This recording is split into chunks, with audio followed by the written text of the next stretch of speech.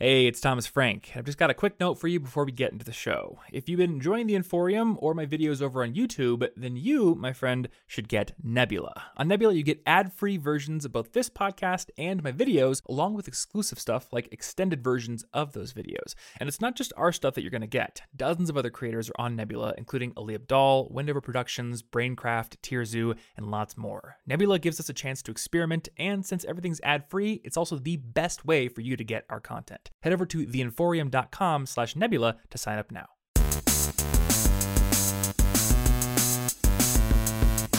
Hey, what's up, everybody, and welcome to the College Info Geek Podcast. My name is Thomas Frank, and this is a show that helps you become a more effective student. And this is actually the last episode of 2015. So, guys, before I jump into it today, I just want to say thank you for listening. For however long you've been listening, it's been an awesome year. The show has really grown, and I've had the opportunity to talk with a lot of amazing people, meet some amazing guests, including the Secretary of Education of the entire United States. It's absolutely crazy how much the show has grown, and a lot of it is in part to just you listening and supporting the show. So seriously, thank you so much from the bottom of my heart for supporting the show. It's been going for 3 years now, and I am looking forward to keeping it going in the future as well.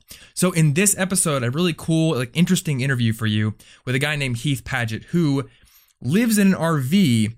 He graduated from college and he went down the traditional job path, but eventually he and his wife decided to do something crazy. So they bought an RV and they did a trip all around the entire United States where he worked a job in every single state, an hourly job, and he's putting together a documentary on it. But the cool thing is, after doing this crazy go around the entire United States in an RV working job adventure, he continued to live in an RV, and he's paid off over $15,000 of his student loans while living super cheaply and utilizing the skills and connections he's learned through this crazy journey to continue working for himself. So, to be honest, this is just a really cool conversation with a guy doing something really cool and really out there and really different with his life, but also paying off student debt along with it. And hopefully you'll find this conversation entertaining, but also find some little nuggets of information that you can pull into your own life. So without further ado, show notes are over at CIGpodcast.com. Find the episode 90 link on the page, and you can find everything we link to, and also links to rate and review the podcast on iTunes if you would like to do that to support the show.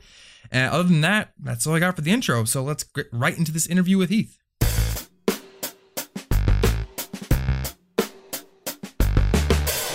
So my friend Tam introduced me to you, and he was like, this guy lives in an RV, travels the country, and is like paying down student debt while living off of like less than $2,000 a month. And I was like, what? For number one, who lives in an RV when they're like 25? That sounds awesome. Like, not crazy. It sounds awesome to me, actually. I feel like my life has become so much more like big and full of stuff ever since I started doing video. So super minimalistic living in an RV is like further and further away from my reality. And I'm just like curious about how you do that. So dude, just like give me the rundown of your story. Like what took you from college to job to living in an RV and doing your own thing? That's funny. Yeah. Cause I never, that was not part of my life plan to live in an RV. I even remember a few years ago, I was listening to Dave Ramsey, like one of his audiobooks on paying down debt and stuff. Cause I was in college at the time thinking to myself, like, I'm going to have to figure this out at some point. And my mindset at the time was like, I'll just make a lot of money and pay it off at some point, you know? But he was talking about this couple who lived in a trailer and paid off a bunch of debt. And I remember thinking to myself, screw that. I could never live in a trailer. That sounds like the worst. So that was just like a few years ago. But anyway, I graduated from college in 2013. I got a job doing selling software at a startup company in Austin. It was kind of just like a cool gig. I wanted to start my own company, do my own thing, but this was just like a segue out of college. Mm-hmm. And I did that for 9 months, realized I didn't like sales. I thought maybe I could, learn more about starting up a company. As it turns out, I basically just learned a lot about Salesforce and nothing else. And I just didn't like what I was doing. And so I was about to get married at the time, and my wife and I wanted to do some traveling. We're 24. I do have debt, but we're trying to figure out, how do we get outside of Texas summers? It's pretty brutal. It's hot. What can we go do? And we came up with this idea for an extended honeymoon across the country. And my wife threw out this idea, was like, why don't we just go to all 50 states? We've always wanted to do that. And I said, hell yeah, let's do it. And from there, we decided, well, we need to, first of all, make some money, and we want to have some type of project that we can work on the road, some type of thing to make us better, some type of purpose.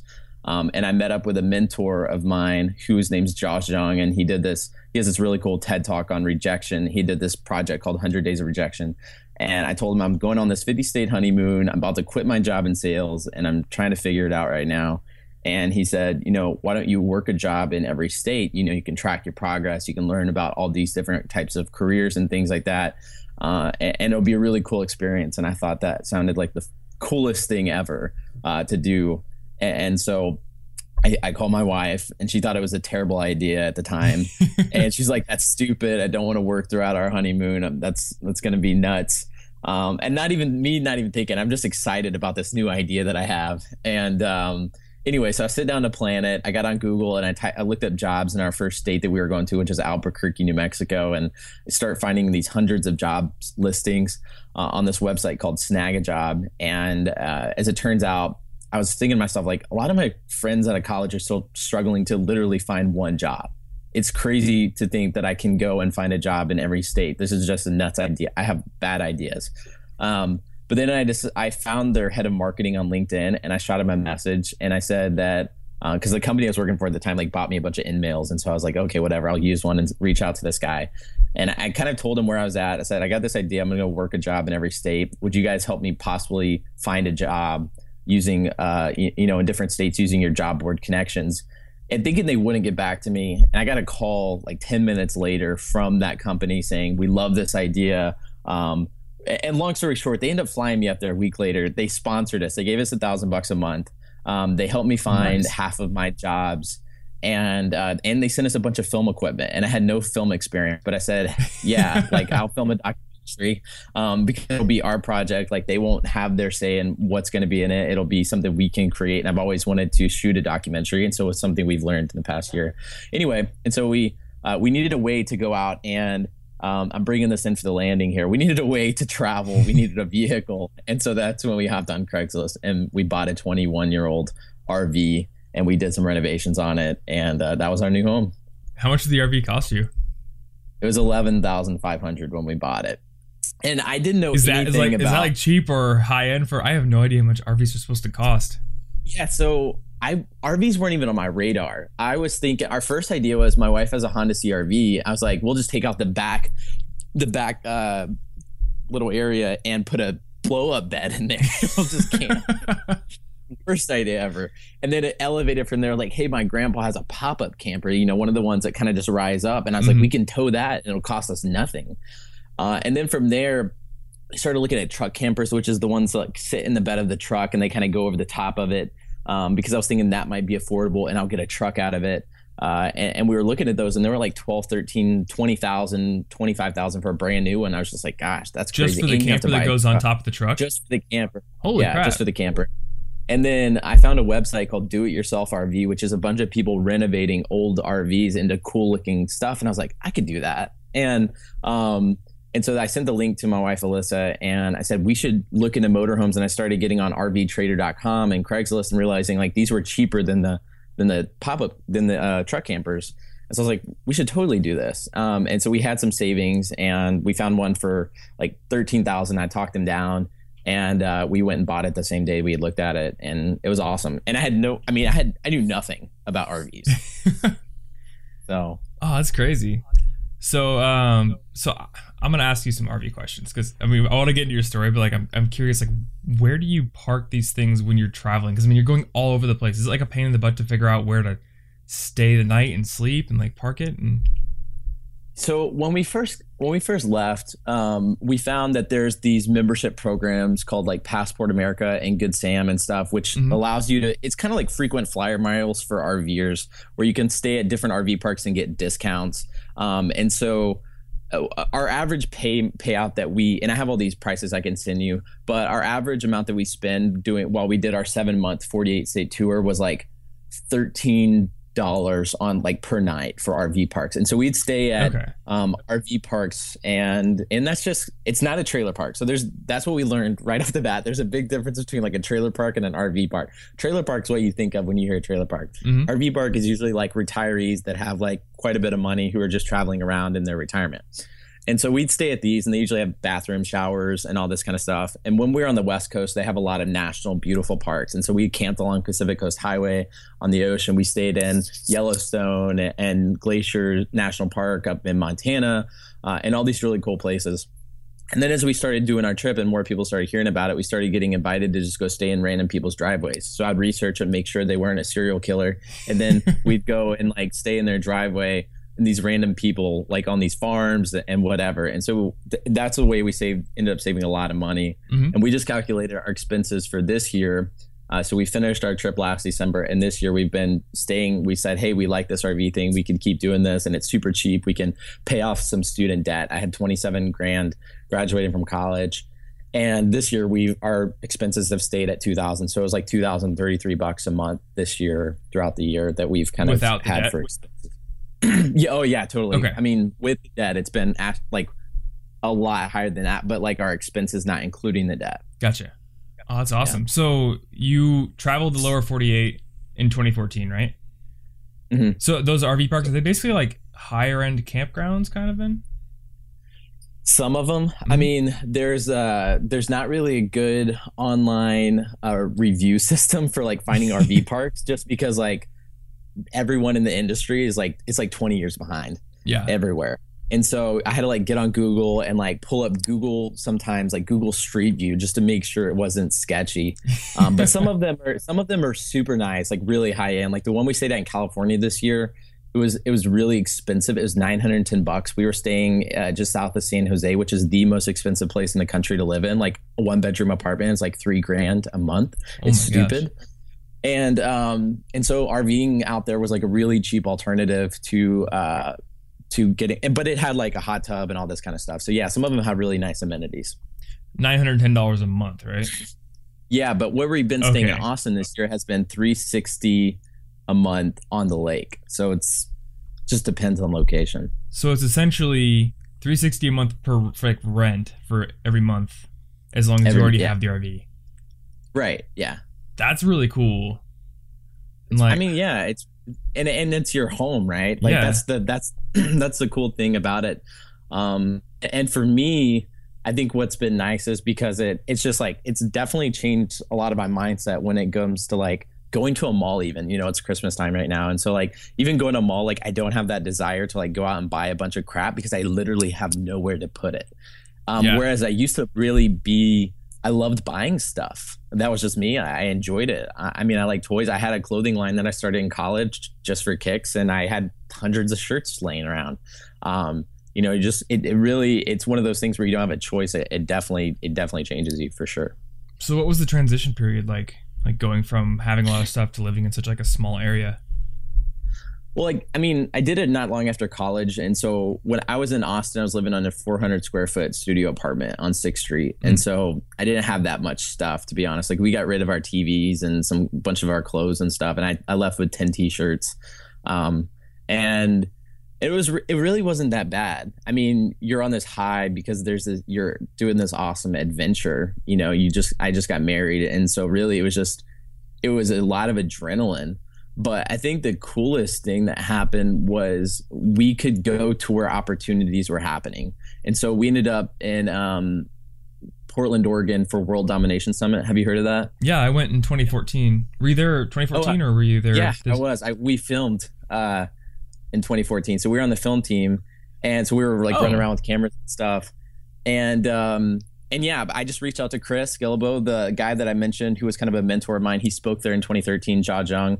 And he was like, you should go to this. And I said, okay. And they needed help on the film team. We had been filming all of 1 month. And so we went up there and we met so many people who ended up being really good, like became really good friends of ours. Like there's a guy named Jeff Goins who lives in Nashville. And we filmed a workshop for him when we were coming through and went to Chris's book meetup. And Chris emailed me a month ago, said, hey, you guys are in my next book. And I'm like, that's awesome.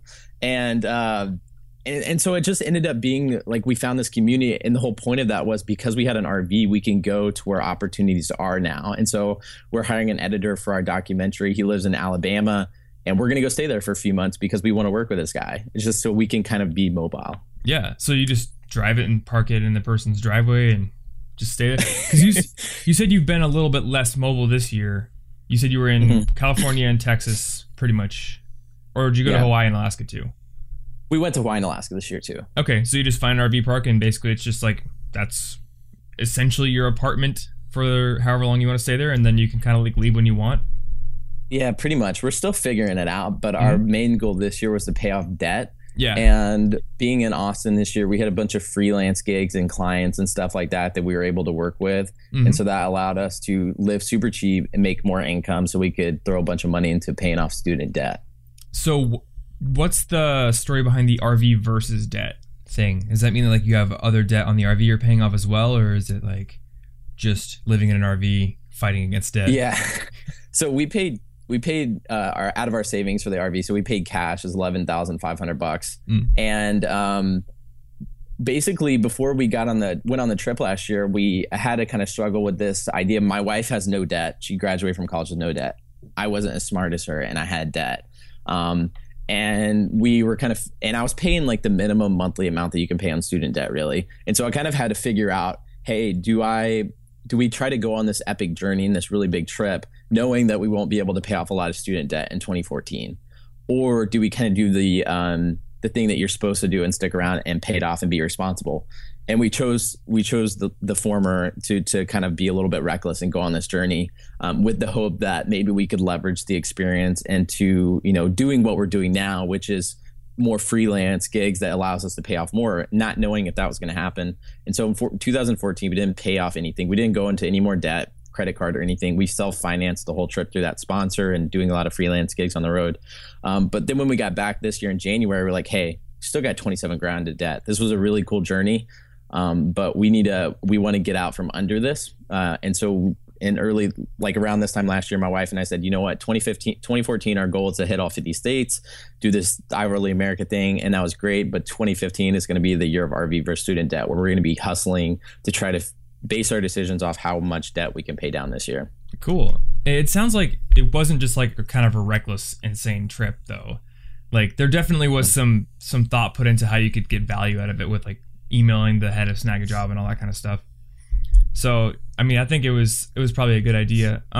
Were you just paying the minimums when you were gone though? Or did you have to like defer your loans? How'd that work? I didn't even defer them. I just didn't pay them. Oh, for real? What happens if you don't do that? I mean, they called me a few times. Oh, I think I did end up deferring them after like a few months of just not paying them. Okay. Seems a little reckless. that part was, yeah. But I think we did pay them for the first couple months, and then a couple months we were just like, you know what, we just don't have the money to pay them this month, and then we figured out how to defer them because I didn't know anything about the process and all that. It seemed kind of intimidating. I just didn't I had multiple loans. I didn't know where they all were, and now it's super simple. It's like, oh, they're all on this website. It's pretty straightforward. Yeah, I think we did defer them after a little bit, but there were a couple months where we're just like, you know what, we're just not gonna do anything. So okay.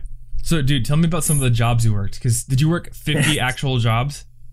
Yeah, I worked all hourly paying jobs, and they were all volunteer based, so I could go in for the day. And so the whole thought was we could go in, show up for the day, and apprentice, shadow somebody, get to actually work a job, and then interview people and kind of hear their story about, how they got to where they were and what they love about this job and what they don't, and kind of just use some of that stuff to kind of figure out what we want to do.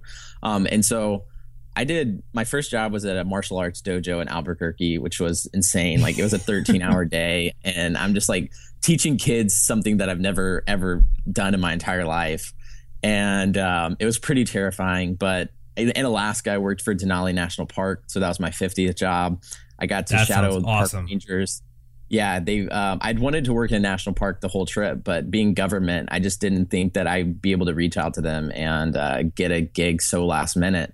And I posted on Facebook, and like a friend of a friend of a friend knew a guy who was the chief of climbing for Denali National Park, which is the most epic job title ever. Like that's what we should all aspire to, is to have that job title. So he's the chief of climbing. He's like, we got to have Heath come in for his last job here at Denali. And so I was like, heck yeah. I was on the opposite side of Alaska. It's a big state. I was like, I'll rearrange my flights. I will get up there. You just tell me when. And so we hopped on a bus the next day, and we went up to it was like more than plane tickets to take a bus in Alaska. But anyway, we went up to Denali. It was more than plane tickets? It was crazy. Was it like ice road truckers? No, it wasn't. It was during the summer. And okay. There was forest fires. But anyway, so we got there and they flew us in a helicopter. I've never been in a helicopter before. We flew up to the base camp of Denali, which was Mount McKinley a few months ago when we went. But we flew up there, we landed, we get out, they have to go up to the higher elevation to like save a guy's life who has high altitude sickness. And I'm like shadowing all these guys who've been up on the mountain for close to 30 days and doing like, so we had to like, fix the cache, which is like these little meals and stuff they leave for people whenever they go hike, whenever they climb up to the top of Denali and then they come back down. It's their food and like beer usually when they finish. And so just kind of doing their duties and stuff. And we stayed the night in this little tent and it's 24 hours of daylight. So we woke up the next morning. It's like we got this giant mountains, peaks on every side of us because we're up on the mountain. It was insane. But other than that, I did like random jobs. Like last year, I was a zombie at Six Flags during Fright Fest. I did some gigs on farms and vineyards, and and then I did like Buffalo Wild Wings and Domino's Pizza and Vitamin Shop and just like kind of standard hourly gigs. And so I did a lot of different stuff. Were there any like super gross jobs, like dirty jobs kind of stuff? Oh yeah. I worked on a dairy farm in Wisconsin, and that was pretty rough. I saw like a placebo coming out of a cow because she just gave birth sick. And I stepped in cow crap and I had to throw out my pants and my good boots. And so that was a rough one because you had to wake up at 3 a.m. And if you saw like multiple alarms on my Instagram that you were saying earlier, that's probably one of the reasons why. Oh, is that what it was for? You gotta get up and milk the cows. Actually, my one of my roommates' girlfriends, she comes from a dairy farm. I guess she doesn't live on it anymore because she's in college, but that was her life, basically. Get up, milk the cows. Yeah, and you're in Iowa, right? Mm-hmm. Yeah, so right around the same. What's up? I worked at a biker bar in Iowa. A micro bar? Or a biker bar? Yeah. Like a Harley biker bar or like a cyclist biker bar? Because we have both. I don't even know what the second one was. I guess it was an off-brand. I don't know if it was a Harley or not. Were people in there like handlebar mustaches and leather jackets, or were they like wearing Lycra and cycling sunglasses? Oh no! Like it was like a Harley bar. Okay, like a Harley bar. Yeah. I thought you were saying like another type of motorcycle. Yeah, no, it was called Hog Stop Barbecue. Okay. And so it was like a biker bar / barbecue, and they like microwaved their food. It was like one of the worst gigs. I just had trouble finding a job in Iowa. Yeah. Was it sketchy at all, or was it fine? It wasn't like seedy or anything like that. It was just like we got ready to like cook food and stuff, and they handed me a plate and said put it in the microwave. I was like, "Are you serious? This is disgusting." Like you're putting barbecue in the you're giving people leftovers. Just like being from Texas, that was like a sin. I just couldn't believe they were doing that. Well, because you're in Austin, right? So you have what do they call that? LA barbecue or La Barbecue or whatever it is. There's a really good place in town. The most famous one's called Franklin's Barbecue, and it just shuts down every day at 12 because they sell out and you have to wait like 4 hours. But it's just like barbecue's a big thing in Texas. Yeah. Yeah. I remember I didn't get to go. I think La Barbecue was the one that I was wanting to go to, but it was the same story. Like it sells out at 1 o'clock or something like that. So we just went to some random place, but the brisket was so good. And I was like, there's nothing like this in Iowa. Like we have chain barbecue places that are okay, but I don't know. It's funny. I'm potentially going to move within a year or so. And I'm like looking at all these cities and like the ones in the middle of the country, people are just complaining like, oh, their food scene's not that great. And I'm like, okay, I need to take this with a grain of salt because these are people from like California and Texas and the coast complaining about this. And like in Iowa, so it's probably not going to be bad. So where are you thinking you might want to move to? Denver. Denver, okay, cool. I mean, I've only gone on like 2 legit ski trips, but I love to ski and I love skateboarding and I just love being outside. So I want to experience a place that's like all about the outdoors. And I also want to get away from like Iowa's winters are just oppressive. It's just 6 months. I don't know about 6 months of just cold and dark and snow sticks around forever. And I've heard like in Denver it does snow, but like it's kind of melts really quickly and it's like sunny all the time. So sounds awesome. Skiing is my favorite thing to do in the whole world. So that would be awesome. It's so great. I mean, it's like so much of a hassle to get up the mountain and like, get everything ready for it. But I don't know, just like the rush you get going down the mountain there's nothing like it. Yeah, I hope I don't die and hit a tree. It's great. Actually, it was like my first time ever skiing, and they were like, "Don't go in the trees," and I was just going through the trees like an idiot. I'm like a really foolhardy skier. I'm going down the Black Diamond mogul hills and falling on my face and loving every minute of it. Yeah, that's awesome. You did the 50 jobs, but you're also doing freelance stuff. Mm-hmm. So, one, like, what kind of freelance stuff are you and your wife doing, and what was your sort of transition period from like full time to getting into it? Because I know a lot of people want to do it, but they're like, how do I start freelancing? So because we got the sponsorship, that was about half of our expensive, and then we used some savings, and we basically told people, instead of like giving us presents at our wedding, just donate to our trip, and that money lasted half the first month. It wasn't much, and so we kind of had to figure out how we're going to start making money. And the first thing I did was that mentor who gave me the suggestion, hey, you should go on this trip. He had his book coming out through Random House, and he wanted to coordinate a book tour. And because I had taken his advice and done this trip, because he was basically like, this is the first time I met this guy. I call him my mentor now because we're close. But he basically said he threw out this random idea to this kid saying, hey, you should work a job in every state in the country. Like, that's a big suggestion. Then a few months later, he got done writing his book and saw that I was actually doing it. And he was like, holy crap. And I'd like bought an RV, and it was like 5 states in. He was so excited. And so anyway, we kept tabs. He stayed in my RV at WDS last year at 2014. And then when we got halfway across the country, we were like almost out of money. We were about to do a Kickstarter to raise money. And he reached out to me and said, hey, I'd love for you to help me plan my book tour and help me build this online course, because you guys would have video equipment and all this kind of stuff. And then so that was kind of working with him through the last few months of the tour. And that's why we went out to California. That's where he lives. And so we worked together. We went on a 25 city book tour across the country. I got to speak with him, and we went to like everywhere, like Google, Yale, Stanford, all these big places across the country. It was a lot of fun. And then I started working with him. I helped him build out his online course, filming it. And then from there, I started getting asked to do that by some other authors and people who are doing the online course thing. And that's allowed us that's kind of been like our primary thing, is like filming those courses this year for people, because we do video stuff. And then we've also done, just other random gigs. Like we filmed a bunch of weddings here in Austin this year, which pays really well. And so our goal has just been able to, we wanted to use that time on the road last year to be able to transition into doing our own thing. And we weren't sure what that would look like, but that's what we've been able to do now. So it's been almost 2 years, coming up on 2 years this spring. So cool. Did you have any video experience before you started doing this? None.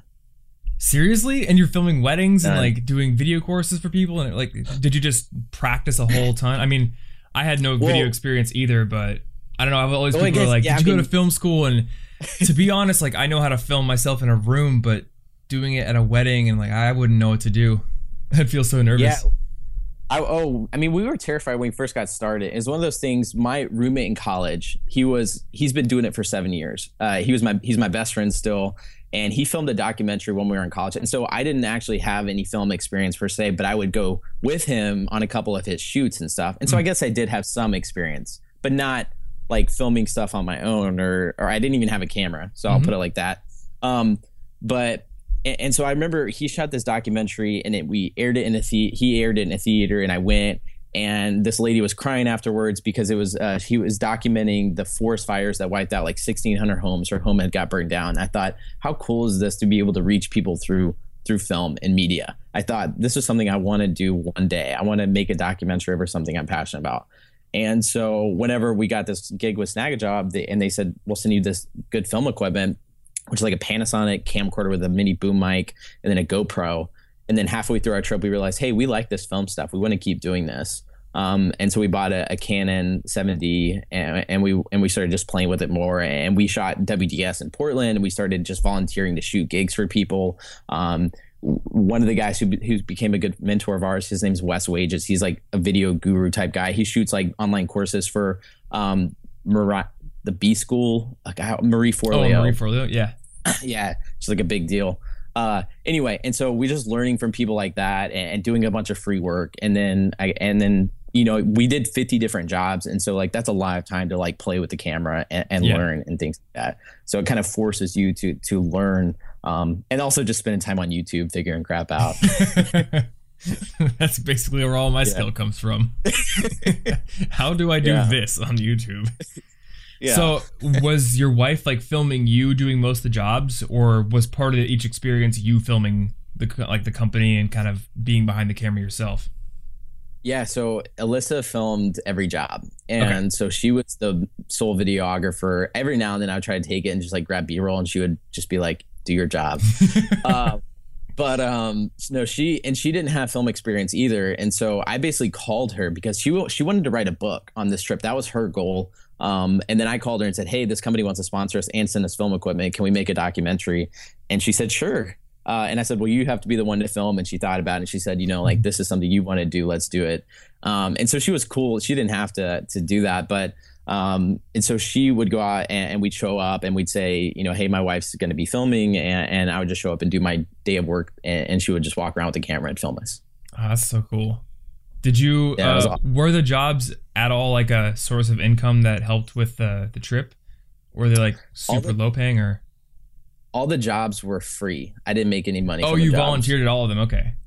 Yeah. I mean, I got tips from a couple of them just because people were nice, but we got a lot of free meals out of them because I worked in a lot of restaurants and got like a crap load of free t-shirts.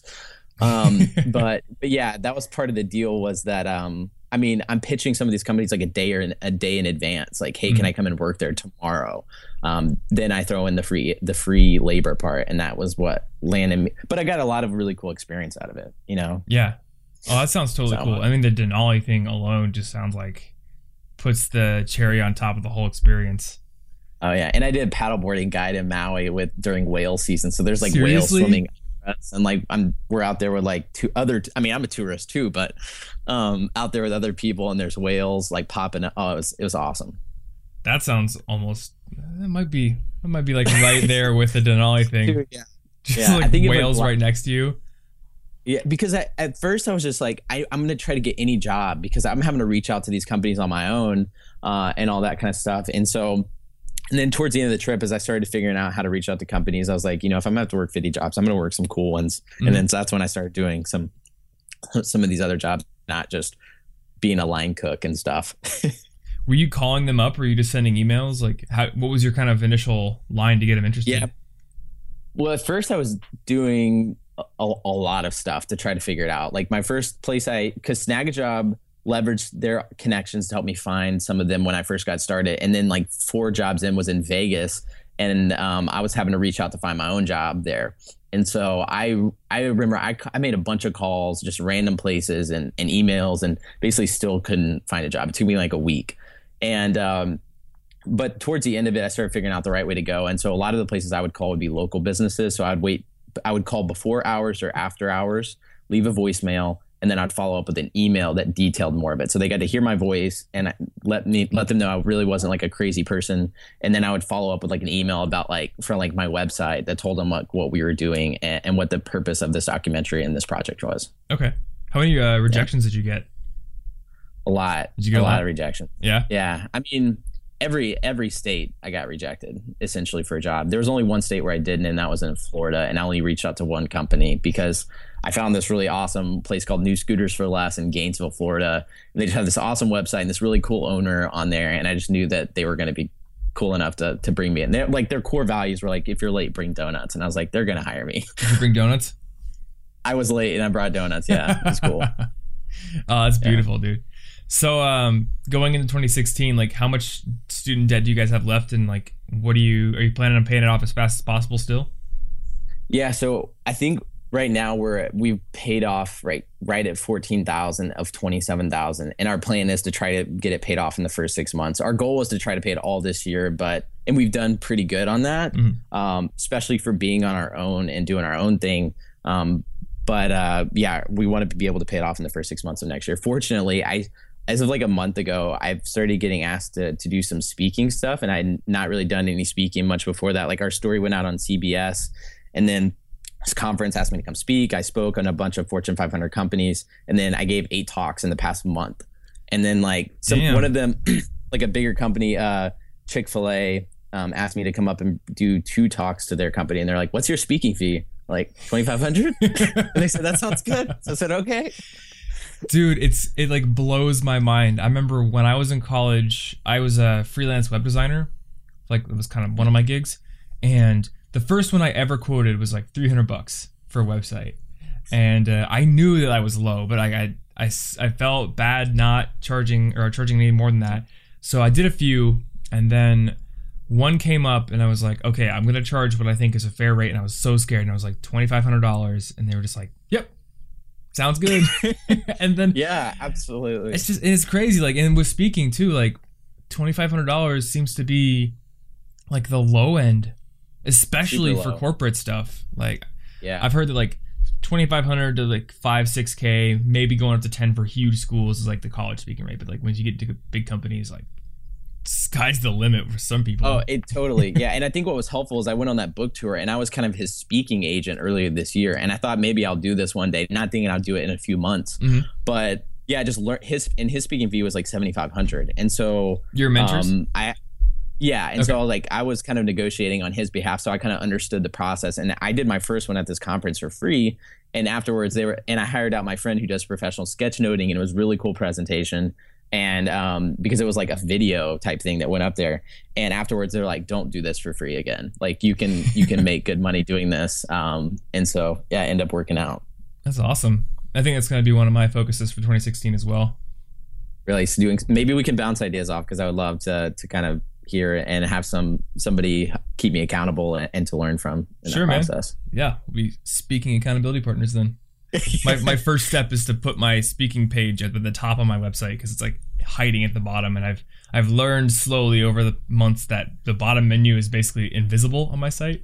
Like if there's something down there, it might as well not be there, because people are like, no, that's why doesn't your site have a search function? Bottom bar.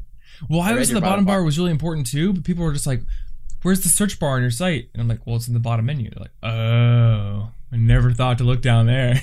Because your website says it's made by you, but I definitely didn't do it alone or something like that. And then I read all your like friend. It's like your shout out page, I guess. It's but it's really cool. I thought that was a cool idea. Yeah, I should probably. I need to add more people to that. I want to steal that idea and do that on my website, because I think you that's can have really it, cool. dude. I have stolen so many page ideas from so many people. Like the Impossible List, completely stole it from my friend Joel. And then there's like this Now page I have, completely stolen from Derek Sivers. And just like, I don't know, I feel like the web is just like a huge place to just nab ideas from people, as long as you like share it back to them. And I love the bucket list. And I saw that you got that from, what's his name? Rebel Nerd Fitness. Steve. My Impossible List, I mainly got that from Joel Runyon from Impossible HQ. Oh, you did? But then like Steve's list was like, it was like mixing the two of them. And I remember like vividly, this was 5 years ago, but I was like, okay, Steve's is like, if I did Steve's, it would be like the most copying thing ever, because he like made levels and like did like Safari Zone and like Jungle Zone. I'm like, okay, I would feel like a total plagiarizer. I'd be like, okay, with Joel's, I'm just going to take the name and like attribute it to him. And he was like super cool with it. But yeah, like both of them. And it's actually cool. Like Steve's building, I think it's going to be out in like a month from now. He's building a site where you can like make a character and do your own questing like his now. Yeah. So it's super awesome. Cool. Yeah. He was like one of the first people I met at World Domination Summit, and we got to hang out a couple times. Yeah. Did you go to that, that like pre-party at the mall? Yep. Dude, I was at that. Yep. It's weird that we didn't meet there, but yeah, I was hanging out. I played beanbags with Steve there, and then met a bunch of people. That is hilarious. Yeah. I was actually talking about WDS in the last episode, and like I was like, that's where I met a lot of the people. Are you going back for next year? I might. If I do, I will probably unconference, because I loved the conference, but I felt like the most value I got out of it was just like exploring Portland with random people I met. So I can tell you that from being on I haven't went to I've worked it both years as kind of a volunteer on the film team. And I feel like that was the most valuable, because I went to every session.